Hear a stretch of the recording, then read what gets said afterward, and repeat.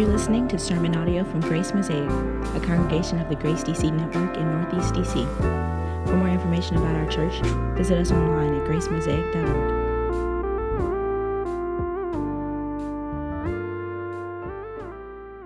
This year marks the 10-year anniversary of Grace Mosaic.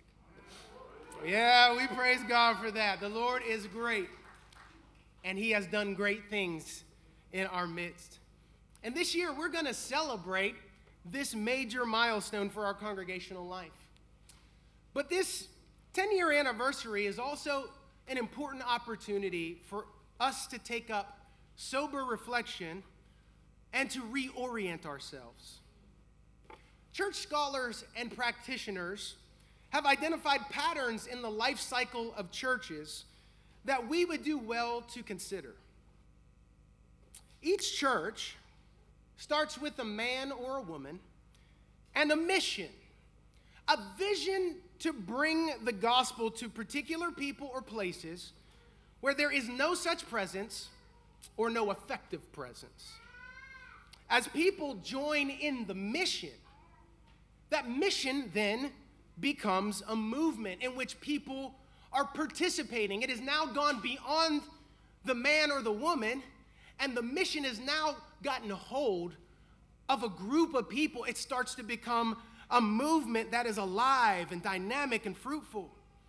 And it's at this stage that the mission blossoms and is most fully expressed.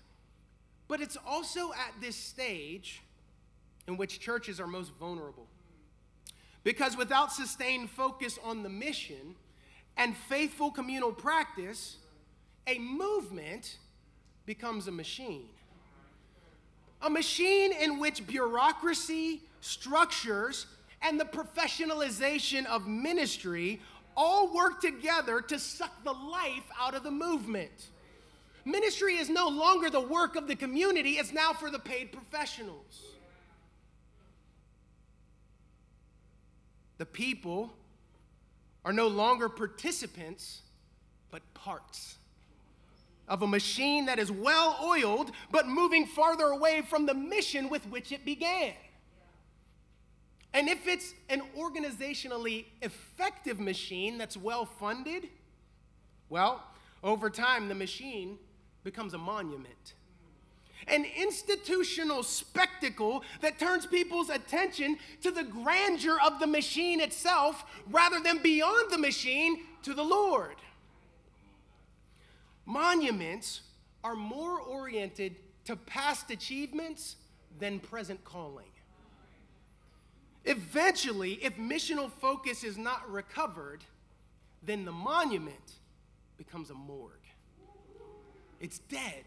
It's no longer alive. It's just biding its time until it can no longer exist. It dies out. It's not bringing any new people in because it's not caring about neighbors. It's not ministering to the neighborhood. It has completely lost its saltiness, in the words of Jesus. But here's the thing. This life cycle does not have to be inevitable.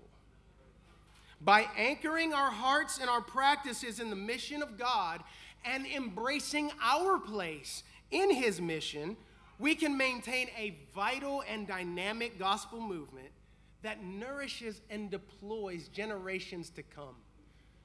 We often say that we want Grace Mosaic to outlive us. I want my grandchildren and my grandchildren's children to be celebrating anniversaries of this church if God calls them to this place.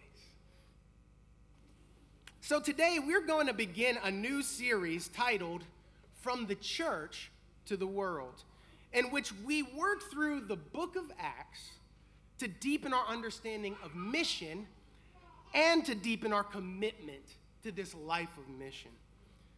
So we begin our series in Acts chapter 1, and we're going to approach this text through 2 points in which we consider the ground of mission and the work of mission. The ground of mission and the work of mission. So let's take a look at our first point, the ground of mission. If you look at the very first verse of chapter 1, it reads like this. In the first book, O Theophilus, I have dealt with all that Jesus began to do and teach. Now, if you're not familiar, the book of Acts is the second volume of a 2-volume work that Luke, the writer of the Gospel of Luke, wrote to a person named Theophilus. Theophileo, which means lover of God. And it's thought that Theophilus was a high-ranking Roman official, and Luke is trying to write to bolster the faith of Theophilus, but also to give Theophilus resources for making a case for the Christian faith in the Roman Empire. Luke Acts is really one work, but because it would be too long to fit on one scroll, it's broken up into 2 books. But this is meant to set our expectations for what is coming in the book of Acts, because it's one developing story. And when we look at what Luke says in this very first verse, it gives us a clue. Did you notice what he said? He said, in the first book, O Theophilus, I have dealt with all that Jesus began to do and teach. The implication is that the book of Acts is going to be his telling of all that Jesus continues to do and teach through his church. Note the all-important distinction that Luke is drawing between his 2 volumes. It's not between the life of Christ and the church of Christ. Rather, the distinction between the 2 volumes captures the earthly ministry of Christ and the heavenly ministry of Christ that he conducts, he exercises through the Spirit by the apostolic leadership of the church. What we have are 2 distinct stages in the one ministry of the one Christ. I like how pastor theologian John Stott put it in his commentary on the book of Acts. He says this: Luke's 2 verses are extremely significant. It is no exaggeration to say that they set Christianity apart from all other religions. These other religions regard their founder as having completed his ministry during his lifetime. But Luke says Jesus only began his during his lifetime. This, then, is the kind of Jesus Christ we believe in. He is both the historical Jesus who lived and the contemporary Jesus who lives. The Jesus of history began his ministry on earth. The Christ of glory has been active through his Spirit ever since. Come on, John Stott. Wait, do you see? What Luke makes absolutely crystal clear is that Jesus doesn't just live on in the memory of his followers, like when you lose a loved one and you're told they'll be with you. That is not the conception that we are given from the text. Look at the claim, verse 3. Take a look. He presented himself alive to them after his suffering by many proofs, appearing to them 40 days and speaking about the kingdom of God. Many proofs. Polois tekmerios. In the Greek lexicon that gives you the meaning of these particular Greek words, many proofs. Tekmerios means this: the proofs, that which causes something to be known in a convincing and decisive manner. Demonstrative proof. According to Luke, everything that the apostles and the church does from this point is because they received decisive, convincing, demonstrative proof that Jesus lives. Why were they willing to give up everything to follow Jesus? Because he lives. Why were they willing to boldly confront the powers of their day and to resist the empire? Because he lives. Why were they willing to be imprisoned and beaten to make the gospel known? Because he lives. Why were they eager to radically love one another and willing to transgress cultural barriers? Because he lives. Why were they willing to sacrificially love their neighbors and even their enemies? Because he lives. Why were they joyful in trials and faithful in suffering? because he lives. This was the center of their hope as Christians. This was not baseless well-wishing or just baseless optimism, but certainty of the resurrection of Jesus Christ. And here's the thing. Nothing short of the empirically verified resurrection of Jesus Christ can adequately explain the growth of the church through the rest of the book of Acts and the rest of the New Testament. Nothing else can account for it. In the beginning of his gospel, Luke, in chapter 1, verse 3, says this: "It seemed good to me also, having followed all things closely for some time past, to write an orderly account for you, most excellent Theophilus, that you may have certainty concerning the things you have been taught." Have you ever thought of your faith in this way? Do you know that's exactly what the New Testament writers, when they talk about hope, this is what they mean. They are so assured based upon the certainty of the resurrection. They beheld him. He presented himself with convincing proofs. And Luke wants us to have certainty concerning the things we've been taught. And it's this risen Jesus who calls us to follow him. Eminent New Testament scholar N.T. Wright puts it like this, and I quote, "Christ's resurrection doesn't mean escaping from the world. It means mission to the world based on Jesus' lordship over the world." And missiologist David Bosch says this: "For the disciples of Jesus, the Easter experience was pivotal. They interpreted the cross as the end of the old world and the resurrection of Jesus as the eruption of the new, the inbreaking of the new." The disciples, do you see it? The disciples saw themselves as participants in this new world that has dawned in light of the resurrection. So here's the deal. We look at them. That's great. This is why they did it. But here's the question. Why should you respond to Jesus in loving obedience? Because he lives. Why should you live a life of committed love and faithfulness to neighbors and spouses? Because he lives. Why should you make the effort to form our children in the love of Christ? Because he lives. Why should you give your resources generously and sacrificially? Because he lives. Why should you pursue doxological diversity? Because he lives. The foundational, immovable, irrefutable truth of the Christian faith is that he presented himself alive to them. And we are built on the foundation of the apostles and the prophets. This is why we constantly reference our contemporary faith to the ancient and historic faith that has been delivered over to the saints once and for all, as Paul puts it. Now, it's at this point that we have to address some modern skepticism here, okay? A lot of people think, yeah, but the ancients were more gullible. They were more likely to believe something like this, but now on this side of the Enlightenment, we know better. Here's the thing.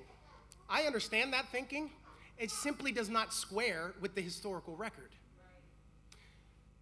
And Luke even tells us at the end of his gospel, in chapter 24, this is how he reports it.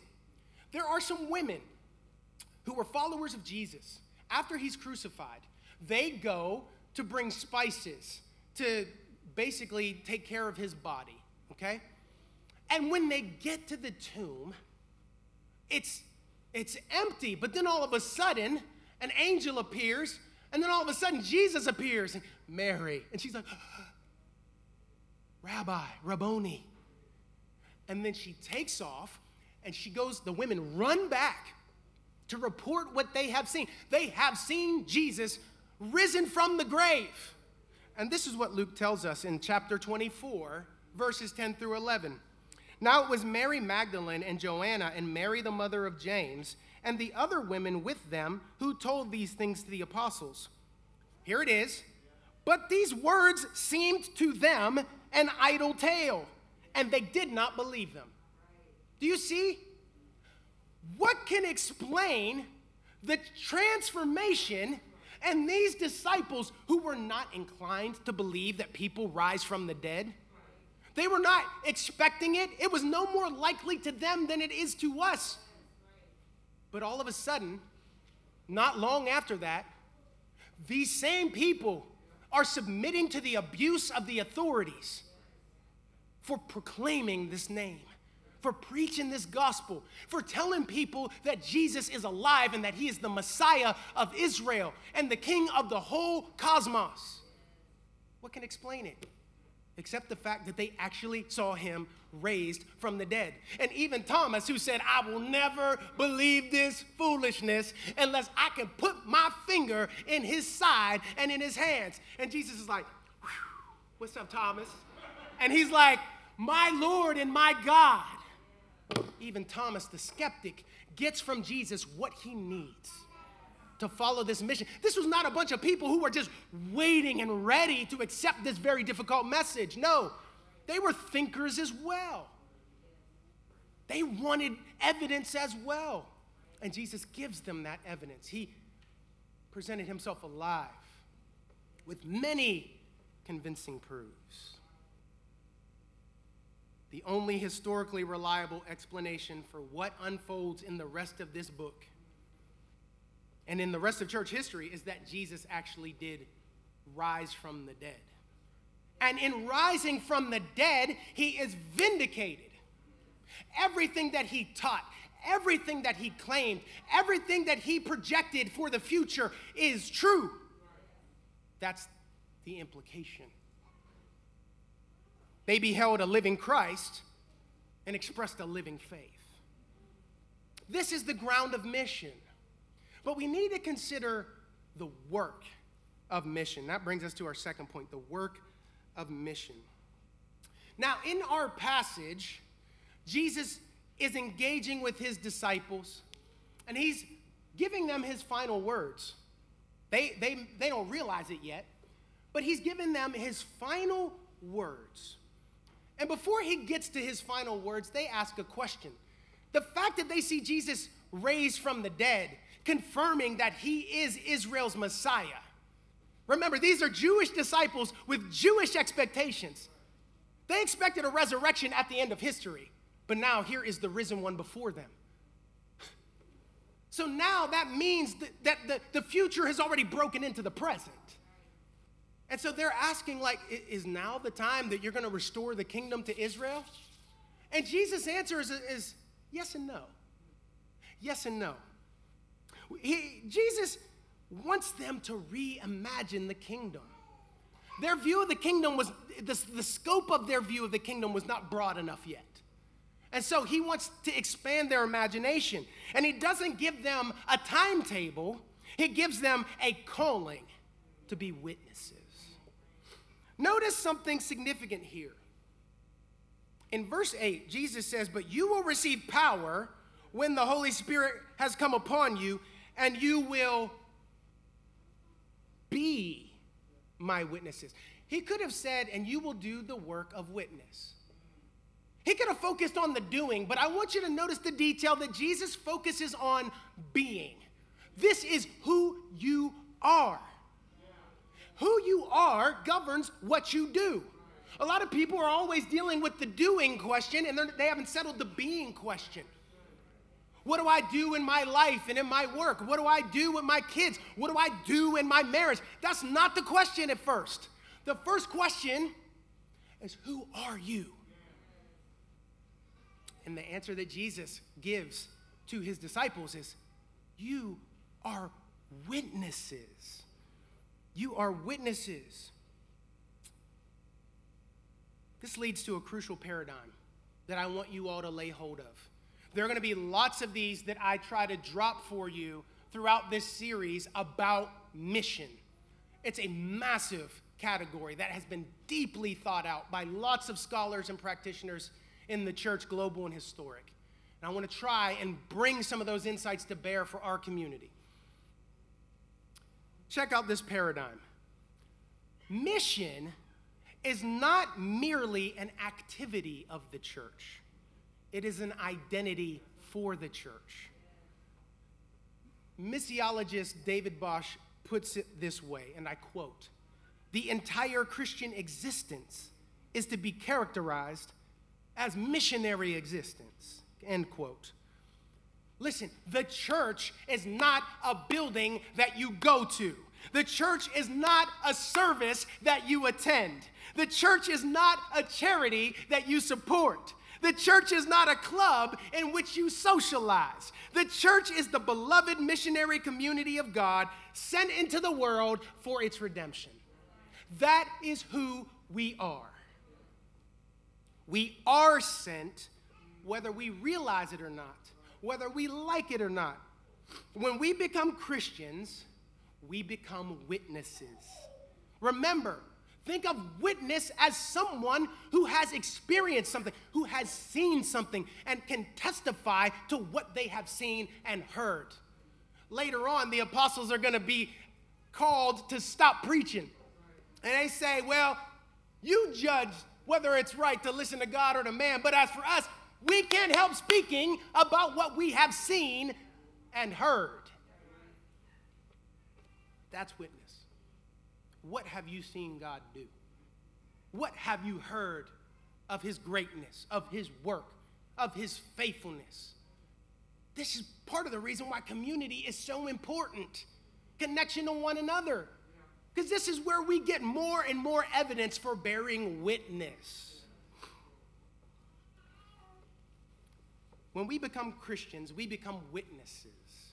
The question is whether we will be faithful witnesses or false witnesses. You see, you can be a false witness, not just by reporting untruths about God, but by failing to speak in his name. Because you're always bearing witness to someone or something. Just like everybody is a worshiper. The question is, what do you worship? In a similar way, everybody's a witness. The question is, what's your good news? Is it the good news that if you get into the right school and you get the right job and you get the right spouse and you have the right kids and you have the right dog and you get the right retirement, then you'll really have the good life? Is that your good news? That's a delusion. It's a lie.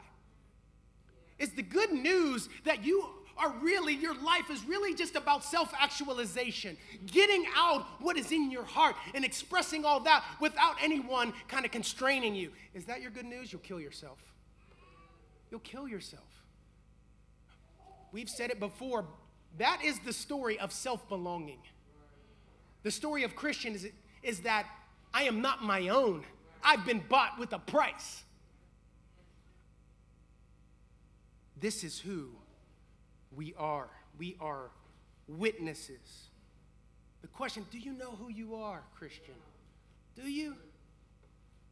Consider how Luke is framing the big picture here. In his gospel, this is also another profound theological paradigm for understanding mission, okay? Excuse me.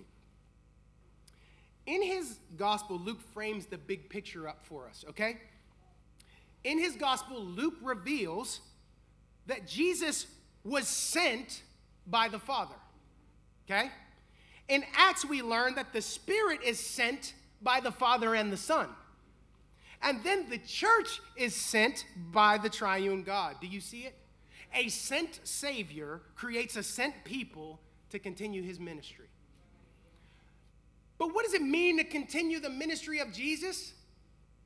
You don't need to try and make up in your mind or develop in your mind what that should be or what that should look like.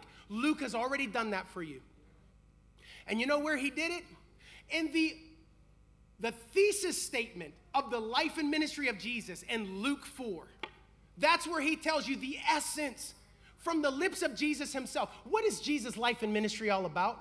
This is what Jesus says in his first sermon. And this is to give us an indication of the ministry we are to continue on. This is what Jesus says. He steps into the synagogue. He loves his people. He wants to minister to his people. Remember, Paul, Jewish Paul, said in the beginning of Romans that the gospel is for the Jew first and also for the Greek. There is a priority here. And so Jesus carried out that priority in his earthly ministry. He shows up at the synagogue, and in his first sermon, he grabs the Isaiah scroll, and then this is what he says. The Spirit of the Lord is upon me, because he has anointed me to proclaim good news to the poor.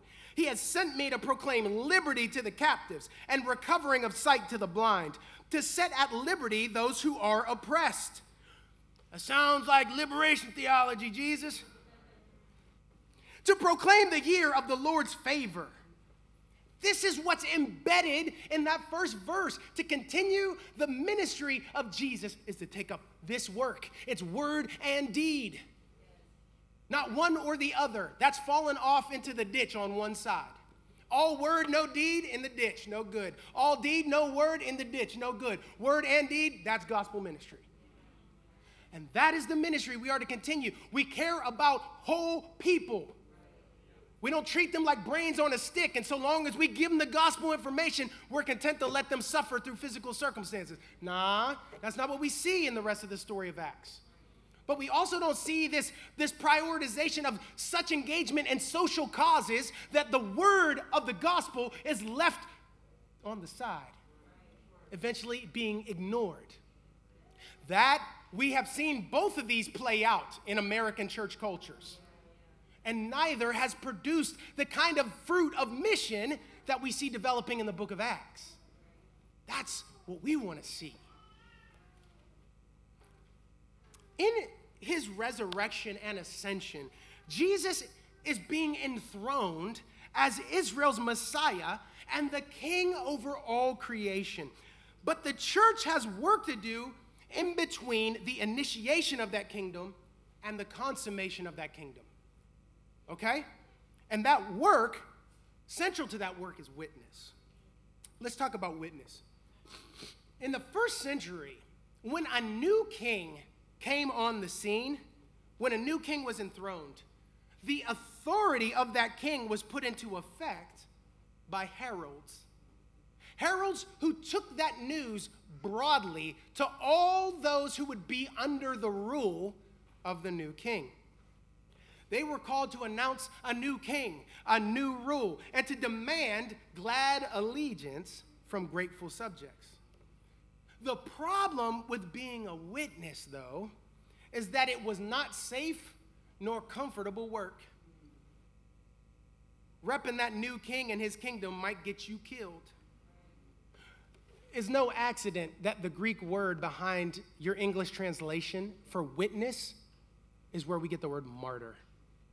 Martyres is what he says. You will be my martyres. Martyrs, my witnesses.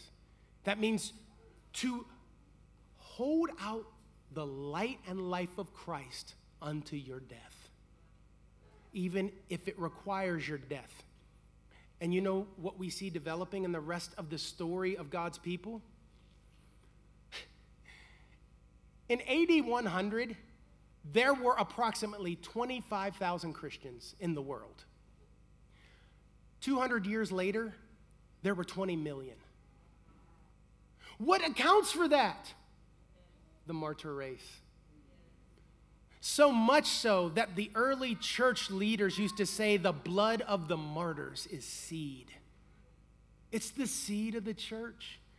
Because when they saw these people who would rather die than forsake Christ because they knew the hope of resurrection life, it began to get people's attention. It called for investigation and consideration that eventually saw the Roman world flip. They were witnesses. You have to understand that the hostility that the church faced in the Roman Empire far exceeded anything that we see in the American Empire. This is the backdrop for our mission and our calling. We're not heralds of a nondescript spirituality or religious self-improvement. We are heralds of a king whose kingdom shall have no end because he is Lord of all. The first heralds of the gospel We're eyewitnesses who could say that which we have seen and heard, we declare to you, 1 John. They were well aware that God's story could and would be rejected, and that only the Spirit of God could bring people to believe this truth. But listen to me, this is important. They did not then conclude that the truth of the gospel was a private matter for the individual. I'm going to say that again. I don't think y'all heard that. They knew that people would reject the message of the gospel, but they did not draw the conclusion from that understanding that the gospel was a private matter. It's just about my personal faith. And you have facts and you have values. That's enlightenment categories. And that's a false dichotomy. A false dichotomy that was given to us from the Enlightenment.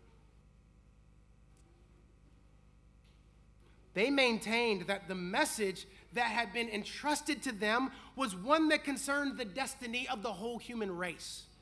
The one who had died and risen again was the King, Savior, and Judge of the world. The news was of vital concern to every human being. It was public truth. Public truth. Fidelity required the staggering decision to withhold acknowledgement of the Roman emperor as supreme Lord. That was very dangerous for them. They confronted the empire every time they declared Jesus is Lord, because that's what Caesar claimed.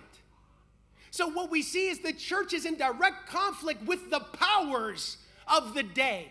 Do we just concede to those powers and make nice and play and blend in? No. That is not being a witness.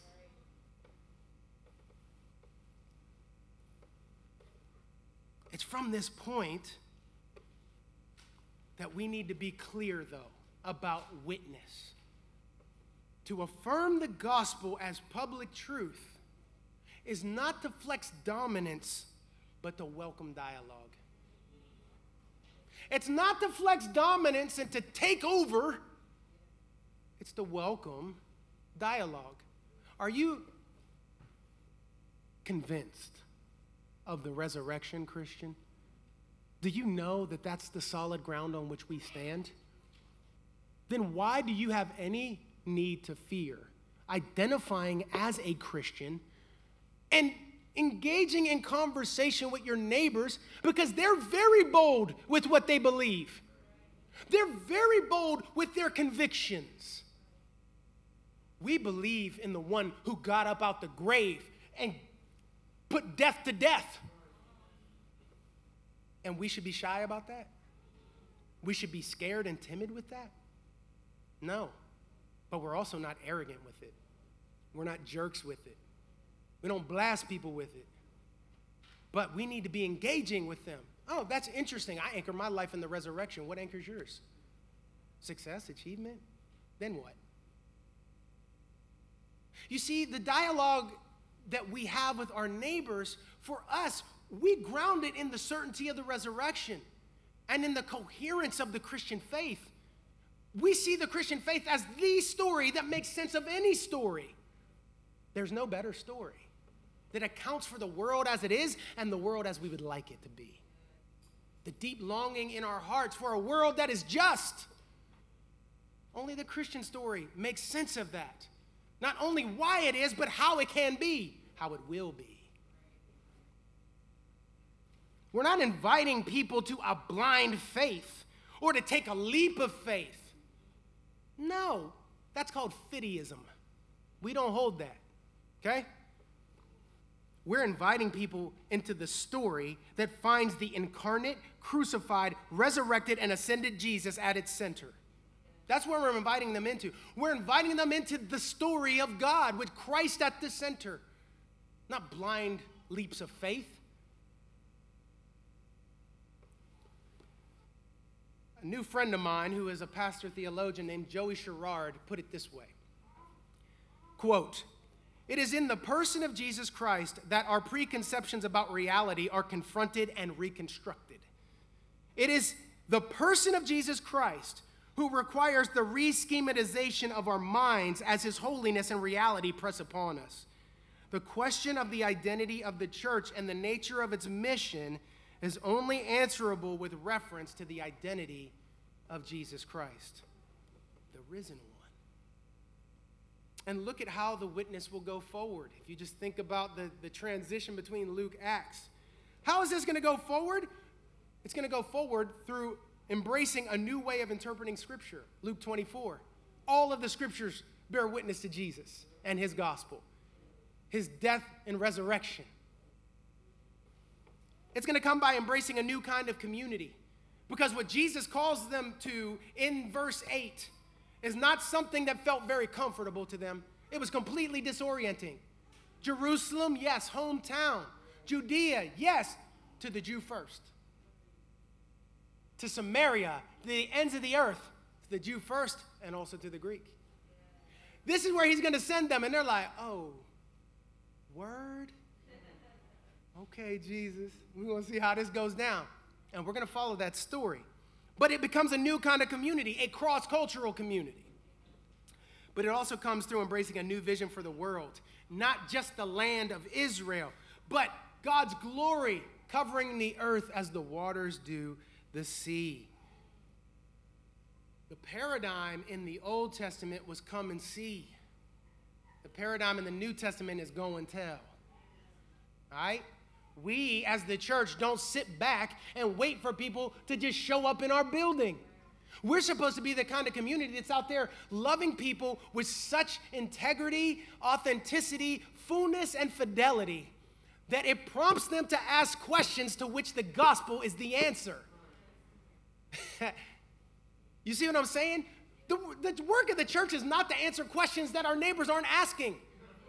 It's to live the life of faith in such a provoking way that our neighbors ask questions to which the gospel is the answer. And we get to bear witness. But before I close, we should talk about the significance of the ascension for mission. A lot of people think of the ascension as sort of like the exclamation point on the resurrection, but it's its own event, and a significant one at that. What does the ascension do for the mission of God's people? How does it affirm us?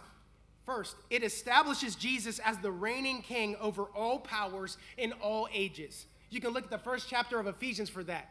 He's seated at the right hand of the Father above all powers, all dominion, all authorities, all the forces of darkness, all the pretended kings of this earth. That's why he's called the King of Kings.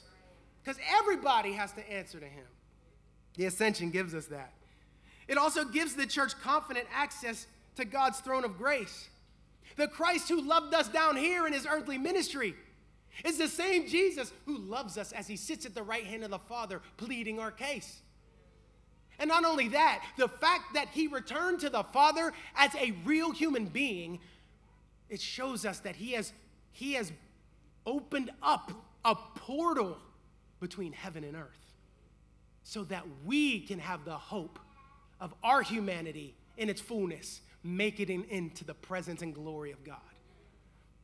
Final thing I'll say is that it provides an advocate on earth whose presence is limitless. Now, this is where you got to put on your theology hat, okay? In the Upper Room Discourse, chapters 14 through 16 of the Gospel of John, Jesus says to his disciples, it's better for you if I go away. Because if I don't go away, then the comforter, the advocate will not come to you. Now, that used to throw me off back in the day before I studied, and trained for ministry. Like, how could it be better for Jesus to go away? Here's why. Because Jesus is a real human being. His humanity cannot be in all places at all times. It's sort of like I'm sure some of you might experience this. Your kids are playing sports. One kid has a game over here. The other kid has a game over here. You're going to have to go back and forth between games. You can't be in both places at the same time. The Spirit has no such limitations. And so it's better for the church because the Spirit is a present help to every Christian, to help us in the work of mission, to empower and deploy us. And that's why it's such a big deal, what we're going to cover next week, Pentecost. But let me come to a close. A century ago, a band of brave souls known as one-way missionaries began to accept calls to go to places where the gospel had not been preached. And what they did is they would purchase one-way tickets, and they would pack all of their belongings in their coffin. And they would go to their destination. And they were nearly confident that at that point they would never see their family again, never see their homes again, never see their friends again. But that didn't matter to them because they were going out on God's mission. And one of those missionaries was a cat named A.W. Milne. I think that Ian and Al might be distant relatives. So A.W. Milne was set to go to the New, I think I'm going to say this right, the New Hebrides in the South Pacific. And he was going to minister to headhunters who he knew had killed every missionary that had come there before him. He got there, he was able to establish contact. He started playing the flute. They were like, all right, this dude's all right? He ministers to them for 35 years. And when he dies, the people of the tribe that he ministered to for 35 years buried him in the center of their village. And the epitaph that they put on his headstone was this: before he came, there was no light. After he came, there was no darkness. That is our calling in this place. That we would live as a community in such a way that Northeast DC would have no darkness. To scatter the darkness of ignorance about the gospel, to scatter the darkness of loneliness and despair that stalks our streets, where 13-year-olds are being shot in our neighborhood. Our work, I'm not saying that we can magically wave a wand and make that kind of stuff disappear, but I'm saying we have our marching orders to do the work of tearing off corners of the darkness, pushing it back, shining the light of Christ, each and every one of us, every member a missionary. That's our calling. The missionary task is as coherent, broad, and deep as the needs of human life. You know that Jesus came to make his blessings flow far as the curse is found. What we will see in Acts is the whole church bringing the whole gospel to the whole world. So let us find our part in that mission. Amen. Let's pray.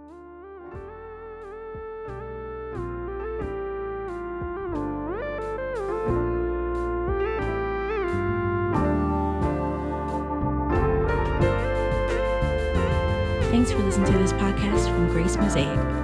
For more information about our church, visit us online at gracemosaic.org.